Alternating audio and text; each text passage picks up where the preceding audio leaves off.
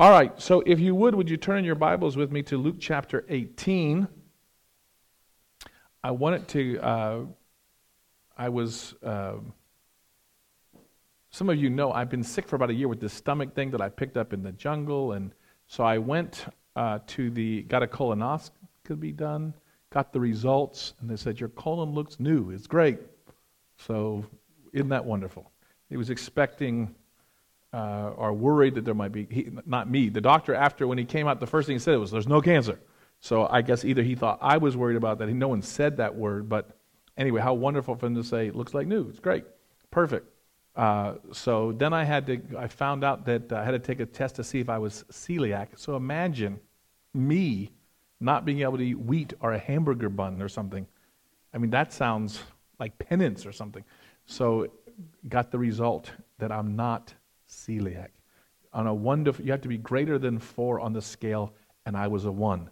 So I'm sure that means I should continue eating lots of white bread as much as possible. I'm sure that's how, if I'm a 1, right? So anyway, no, okay, sorry. I've got the healthy people here shaking their head no. All right. So, but that was good news. But then, today, I went in and so I had tried to get in a study for my fatty liver, and I was going to study, and they said, oh, you got some problems, you got to come back once your triglycerides are low.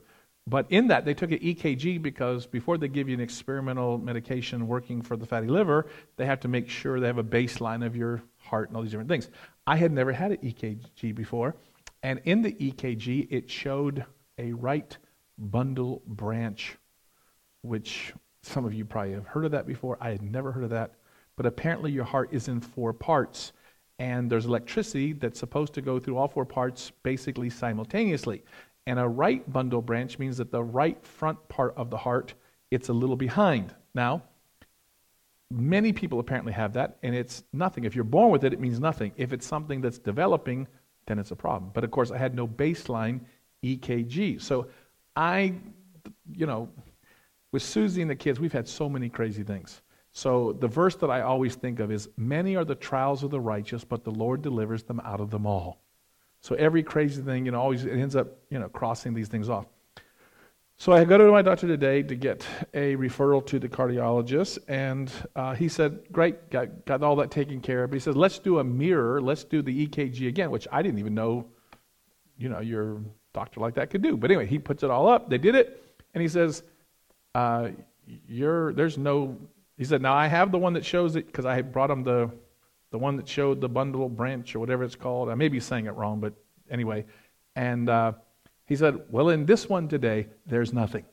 So I figured I was just going to be the bundle branch that, didn't mean anything. But instead, the Lord, at least for this morning, there was no evidence of any sort of thing. So he said, you still need to go to the cardiologist because I have the one showing it, but there's nothing that suggests that you have anything. I mean, again, there is an EKG showing it, but the one today, there was not even a hint of it. He said, there's nothing. So I'm trusting the Lord. I was really grateful. I thought that was a wonderful thing and felt really pleased with that.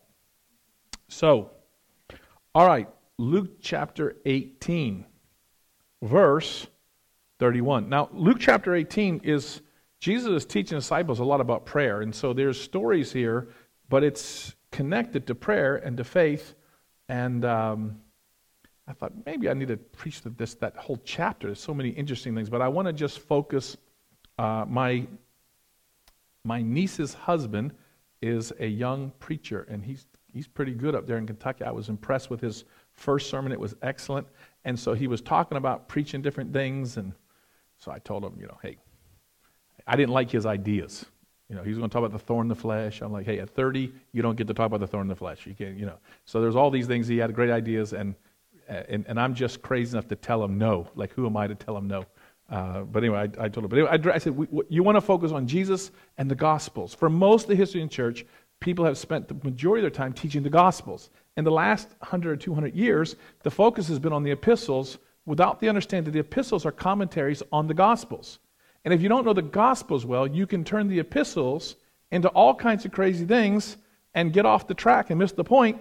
So you want to stay focused as much as possible on the life and ministry of Jesus, and then understand the epistles in reflection to that. And it makes a very big difference in the way in which you understand the Scriptures if you spend the focus of your time in the Gospels with Jesus. So, he was super cool, and, here I am telling him all this stuff that I have no right to tell him and direct him and drive him crazy. And but he went along. He said, okay, so here we are. But so I'm telling him why this is a good passage and how great this is. So I said, when Larry called me and said he was sick, I said, okay, well, I'm going to preach on it. So here we go. His will probably be better, but here I go. Matthew 18, verse 31. When he, Jesus, took the 12 aside and said to them, behold, we are going up to Jerusalem. So this is where he is getting ready to take them up. Now he comes a long way around on the east side, comes down through Jericho and up through Jericho and then up through Jerusalem to be crucified. And so he knows, he's told the disciples that. But of course he's told them all kind of parables and things that they haven't understood. And so now, of course, some of our very favorite people in the world are coming through the door. But let the tape say that Pastor Danny Austin and family are here. So we are very pleased to see them, our dear friends from Oak Park Baptist Church. Anyway, so Jesus is going up and he's getting ready to be died, and so he's reminding the disciples about his death. And so, by the way, Jackie, would you get one of the hear things for my dad? There's an echo here, so if you don't, it's hard. Even though as loud as my voice is and everything else, I mumble exactly. I don't finish the end of my words. Anyway, my father's here with my mother. His second wife, no, I'm kidding. It's his first wife. She looks like his second wife because she looks a bit younger, but that's another story. It's his first wife and my mother. So, sorry. We'll get him the thing. All right. Jesus coming up to be crucified. He's telling the disciples this stuff. They don't get it. Now, this is really important. In the Gospels, you will notice that the blind people, though they can't see physically, they get things. They see it. They see it at the same time. The disciples who have clear sight don't get it. And so it's fascinating because we're like the disciples who often misunderstand and don't get it. So he took the 12 aside and said to them, behold, we're going up to Jerusalem, and all things that are written by the prophets concerning the Son of Man will be accomplished. So that the Scripture be fulfilled. What's being fulfilled? How can we sum up the Old Testament? That God keeps His promises, and even at the very beginning, at the fall in Genesis 3:15, the promise was that there was one who would come which would undo the destruction of the serpent. The proto-euangelion in Genesis 3:15, the first gospel in Genesis 3:15. So all the Scriptures are going to be fulfilled according to the Son of Man. So he's going to come, he's going to live perfectly, he's going to die, he's going to rise again. So he's telling the disciples these things, and of course, they don't really get that he means it literally, or however you want to say it, they don't get it. For he will be delivered to the pagans. Why would the Messiah be delivered to the pagans? So they had to think, he doesn't really mean this, right? He's going to be delivered to the pagans and will be mocked and insulted and spit upon. They will scourge him and kill him. And they're thinking, he didn't do anything wrong, they're not going to do this. They didn't get it. And on the third day, he'll rise again. So he tells them this. Now, he had been telling them. They didn't really understand it.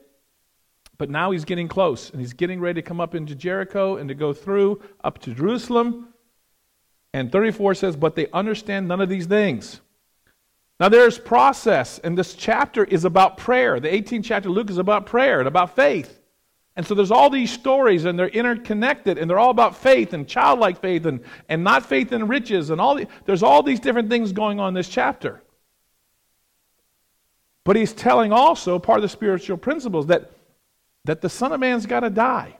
And part of us in our discipleship as Christians looking back is part of our lives is experiencing the tough times and identifying him and his weaknesses and his sufferings, even as God in his grace is so wonderful to bless us with these moments of resurrection, like the day when they said, your heart's perfectly fine. The EKG shows nothing. I was so happy. I was like, oh, Lord Jesus. I felt like it was a kiss from Jesus on my forehead. Okay, there's these moments like that. And there's moments where you say, I don't know what you're doing. I've been sick for a year. Okay, now, this is the spirituality of Jesus Christ. If your spirituality is all suffering, you're going to get messed up. If you have a triumphalism, you think everything's going to always go great, you're going to get messed up. Okay, we walk with Jesus, and He leads us into storms. He leads us to deal with the devil. He deals with people. I mean, there's all these things. And Jesus is telling, and the disciples don't get it. But they understood none of these things. And we understand very little as well. Knowing that, if we can keep ourselves open, recognizing we don't really understand, there's nothing worse than cheap, plastic Jesus answers to people who are going through real suffering. Far better to say, we really don't understand, and just to cry. It's far better to say nothing and to cry with people than to give them ridiculous answers. Even true answers in words mean very little to people who are really going through pain. Simply being present and loving them is far better. This saying was hidden from them. And they didn't know the things which were spoken. All right. Now, here's a blind man who it wasn't hidden from. And this is the beauty of this story, Bartimaeus. Now, probably we have the name of Bartimaeus because he became a believer and was known to the people when Luke was writing his gospel. That's why they believe that most of the people if the name is given, it's because people would remember him or people would know him, or maybe they'd know his family years later. All right. So, verse 35, then it happened as he was coming near Jericho, Jesus, verse 35, that a certain blind man sat by the road begging. Now, to beg in Jewish culture effectively, you had to have the local synagogue approve that you were legitimately in need. So, it wouldn't just be like if we went down to the bus station, which, I guess we have a bus station, but if you went to Grand Central Station in New York City, presumably there'd be lots of people there. Who'd be begging, or a different place, you'd see lots of people. And you wouldn't know who's legit and who's not legit. C.S. Lewis said one time something to the effect, I would rather be taken 1,000,000 times than to not have given to someone in legitimate need. I'm saying it not nearly as beautifully he did, but I read that today, a quote by Lewis, and I think that's significant. But nonetheless, we would know, and it causes frustration. And, who do I give to? We feel guilty. And, I was in Chad, and we had all these beggars. The problem is if you take out your money, then they rob you, and so it's well known. And so people tell you as much as you want to give to them, if you do, it's going to be a nightmare. And you can kind of see it coming. So everything in you wants to give them some money, but you recognize the whole thing. So I'm going, and then a boy comes up to us with this crowd of beggars, and I'm with Ken, who was a very faithful companion on this last trip with the bus with the fire and the wreck and all these different things we happened to us in Africa. And so we're there, and we're going, and it's dark, and we're going back, and a young kid with one leg, and looked like Tiny Tim, the African version of Tiny Tim from the movie, and he's there, and he's saying he doesn't know any English barely except to say, please, mister, give me some money or some food, or and he says it, and he's following us. So we're walking, and he is, moving with his crutches with us down, 20, 30 yards, and so I've got a big heart, so I gave him Ken's Pringles. That's the punchline. I gave him Ken's Pringles.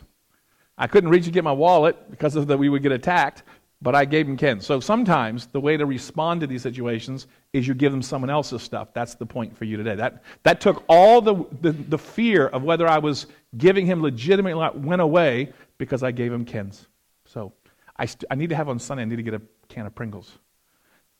In those days, they didn't give to people they didn't know were legitimately needs. So the synagogue qualified them, and they wore a symbol like a star, which I wonder about the Nazis all these years later, if that's where they got the yellow star. But there was a symbol that they wore that the synagogue qualified and said, this person is in legitimate need. So I don't know if that was a mocking later or if it just was a different thing. But there was a thing that's how they legitimized. So he had a cloak, and on that cloak he had this thing. And of course that cloak that he ends up throwing off in the story, that was his lifeline. If he doesn't keep to that, he's got nothing. If he doesn't have that, no one's giving him anything, no matter how blind he is. So that's all part of the story that we wouldn't necessarily know. So there was a certain blind man sat by the road begging, and hearing a multitude passing by, he asked what it meant. So they told him that Jesus of Nazareth was passing by. Now he realizes what so many people, even Christians, in their time of great need, don't realize. Their only hope, this guy's only hope, is that Jesus will stop and touch him. our life is never going to get better. Here's a guy who doesn't know him. He's only heard rumors, but he realizes if there's any chance for him, this is it. Now you're at a healing night. Hey, you wouldn't be out on a Thursday night if you weren't, in some ways, had the same kind of heart. Be of good cheer. Be of good cheer, because this guy made it his business that he wasn't missing his opportunity. And so he fights through the crowd and the disciples even, as you're going to see. So they told him, so he asked what it meant. They told him Jesus of Nazareth passing by, and he cried out saying, Jesus, son of David, have mercy on me.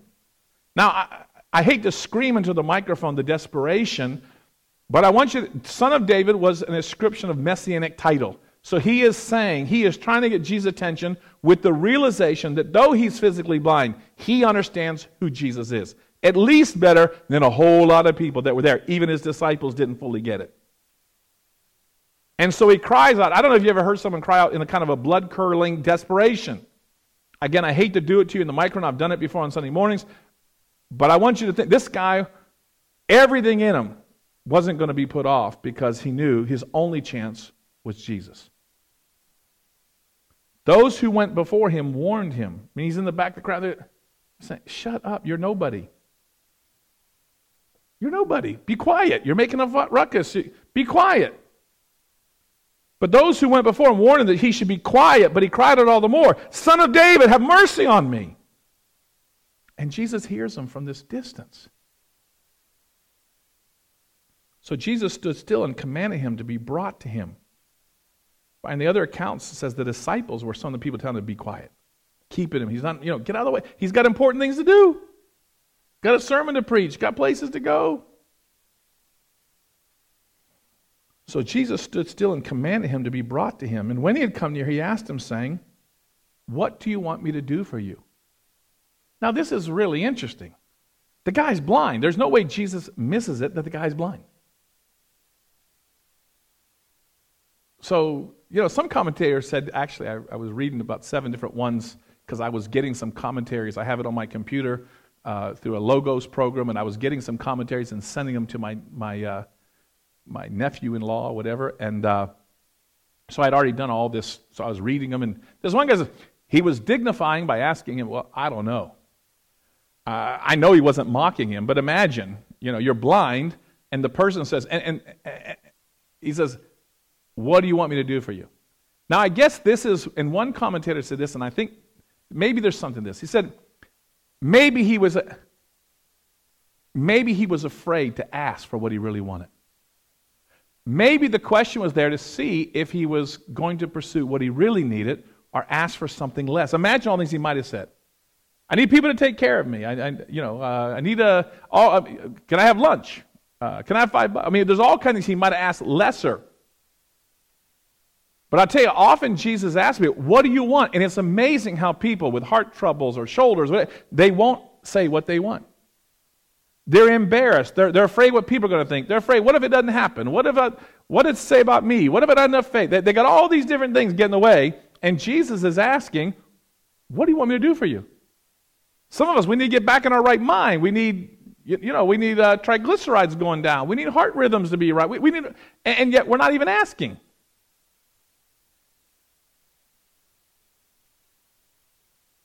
Jesus is asking you tonight, what do you want? What do you really want? Maybe it's taken so long to be healed because he's waiting till you ask what you really need. I think a lot of times people are asking for the Band-Aid and they're not asking for the real root thing. Sometimes we don't know. It wouldn't be bad to say, Lord, whatever it is I actually really need. Some of us were experiencing emotional pain and mental pain. We don't really know what I want to be well. I want to be whole. He asked them, what do you want me to do for you? I think Jesus is always asking that. James says, you have not because you ask not. I remember thinking maybe about 40, how many things I didn't ask. I didn't have the courage to ask, and how many things I missed, not because Jesus wasn't willing, but because I was a coward to ask. Some of it was I was afraid of being disappointed. Some of it was I was afraid it was all about me and my faith and all these different things were kept me from asking what Jesus in time showed me he was more than willing to do. He said, Lord, that I may receive my sight. He didn't ask for anything. I want to be comforted. I want to have a investment account. Lord, that I may receive my sight. He asked for the whole thing. Listen, don't ask for little things. Don't ask just to be comforted. Don't ask for little healings. Ask for the whole thing. You're here. I mean, I don't know what's on TV, but there's something. I mean, we got like 600 channels and not one of them seemed to be interesting to me. But I mean, you could be doing something else. You could be at a birthday party. Here you are. What is it that he could do for you tonight? Really? Lord, that I may receive my sight.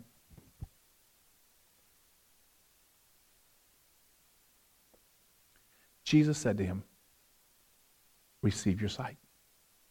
Your faith has made you well. Now, this is so important. Again, I said it on Sunday. It's a phrase that's really important. You've heard me maybe say it before. The great insight of the Reformation is that faith is receiving. Its primary function of faith, it's as if your heart is like this. Part of what faith does is it drops all our self-righteousness, all our pride, all the other stuff. But faith is simply saying, I'll let you love me. Father, I'll let you love me in Jesus and what he's done for me. So faith is just open hands. So he says, receive, because the guy asked, he's saying, receive. Your hands are open, receive it. Here it is. You don't have to wonder, do I have enough faith? Basically, all you have to do to get saved or to become filled with the Holy Spirit is to simply be in a posture that says, Lord, I'm game. I'm willing to receive. And there's times I said, Lord, help me to be willing, because I don't know, there's so many crazy things going on in my mind. If the tiniest part of you is open and game, Jesus is willing. Jesus willing. Receive it. Receiving it presupposes, in this case, a faith that was open. There are people, like we preached on Centurion on Sunday, his faith was absolute trust. His ability to receive it because I know who you are. I know the authority. I know that you hear from heaven. That's what the centurion says. This guy says, nothing's going to keep me from the asking. And he asked it in a way that he was open to receive the answer. A lot of people pray, but they're not ready for the answer. My friend Bishop Todd up in Canada, he likes to say, we should spend twice as much time thanking God for the grace of forgiveness that we should as we ask him for forgiveness. I spent years confessing certain sins and this and that, and it was the devil. God had forgiven me way at the beginning.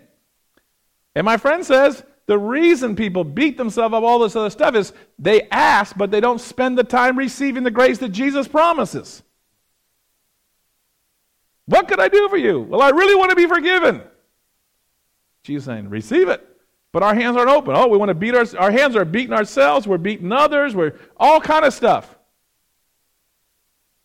But there really in the spiritual life has to be a rhythm of asking for forgiveness and receiving it. And surely you should spend more time receiving.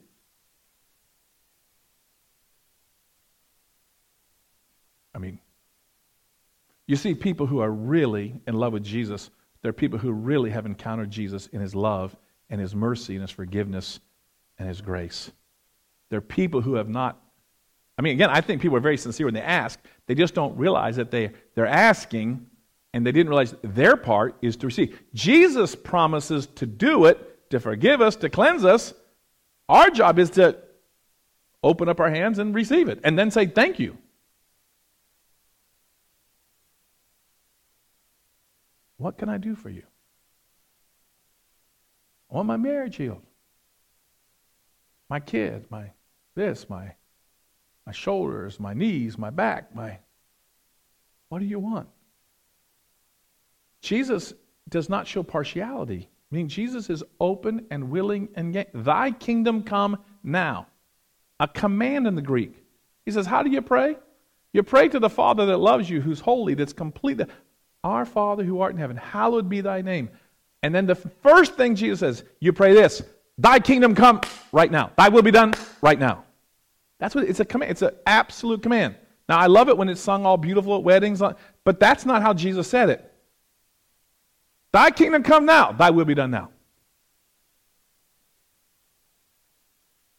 Tells Gideon, the Lord is with you, therefore, though you're a coward, now you're a mighty man of valor. That's what he tells Gideon. Then he says, go in the might that you have.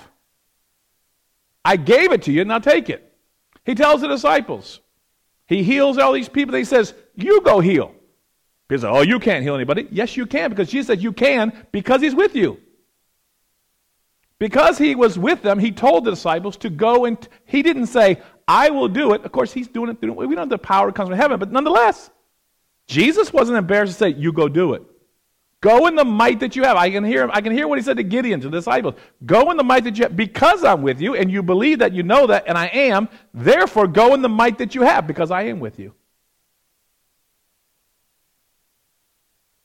What do you need? We've got family members with cancer, and we got marriages need healing in our family. We got kids that we're trying to grow up and get them through school and get them married, and we got lots of things. Some of them are immediate, some of them less immediate. But there's just in our little family, we got plenty of things. And Jesus and I say, what would you have me to do for you? Bartimaeus said, I want to see. He didn't ask for a little bit. Now, I was with a man this week who was in his 80s. He's been sick for a long time. And I said to him at the hospital, I said, look, I'm going to pray whatever you want. Some people, you've passed the biblical promise of the 82 years. He's well past that. And I said, if you want a peaceful death, I'm going to pray for that. And if you want me to pray for healing, why not? Why not? Everything's possible with Jesus. Whatever you want. He looked at me like he was tight. He's like, Ron, I want to be with Jesus. Okay, that's an easy prayer. So Lord, give him a peaceful, it's time. There's a time. I have no doubt Jesus is going to give him a peaceful death. It was a very, very dear, sincere, I want to go home to be with Jesus. I think that's what I want to go home to be with Jesus. Didn't say anything else. I mean, he was perfectly clear in his mind. I want to go, Ron, that's how I want you to, don't be praying for any healing. This is time for me to go home. I'm ready to go home. Okay. What do you want? Is he big enough for what you want?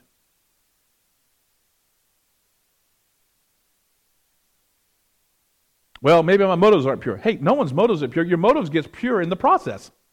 In the prayer process, God changes you, and so that you can receive it. If you're game, if you're open, I'm not sure everyone's getting purified, but prayer, part of the delay is that God changes us so that we can receive it properly. Some people are so afraid of the blessings, they think the blessing will ruin me. Hey, we've all had a lot of shame. Why not? But I'll tell you something. The blessing won't ruin you. It will cure you. Give you peace. Because with the blessing comes a grace to walk in the blessing.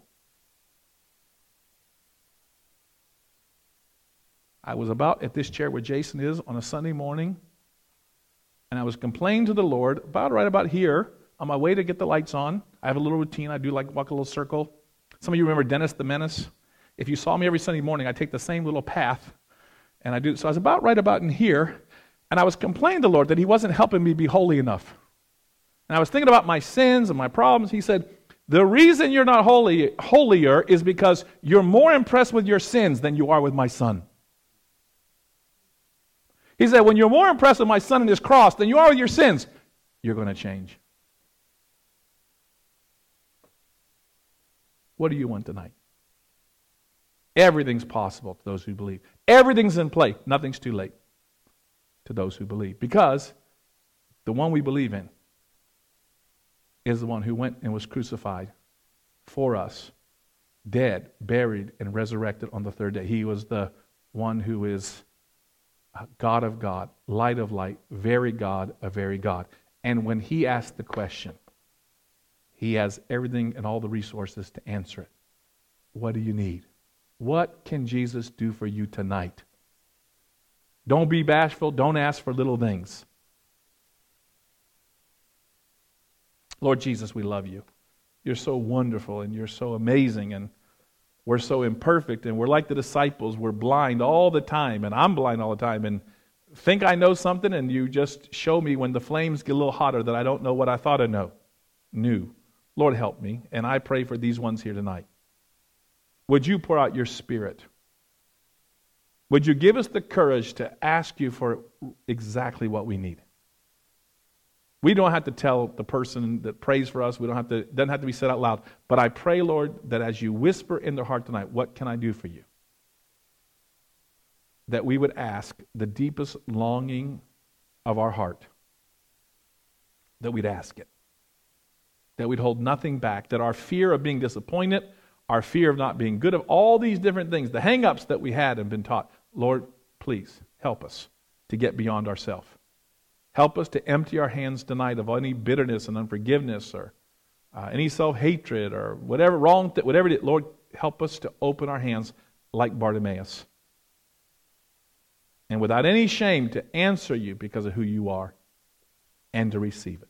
We ask these things because you're so wonderful. You're so glorious, Lord. And because we love you. We love you imperfectly, but we love you. Help us to love you better.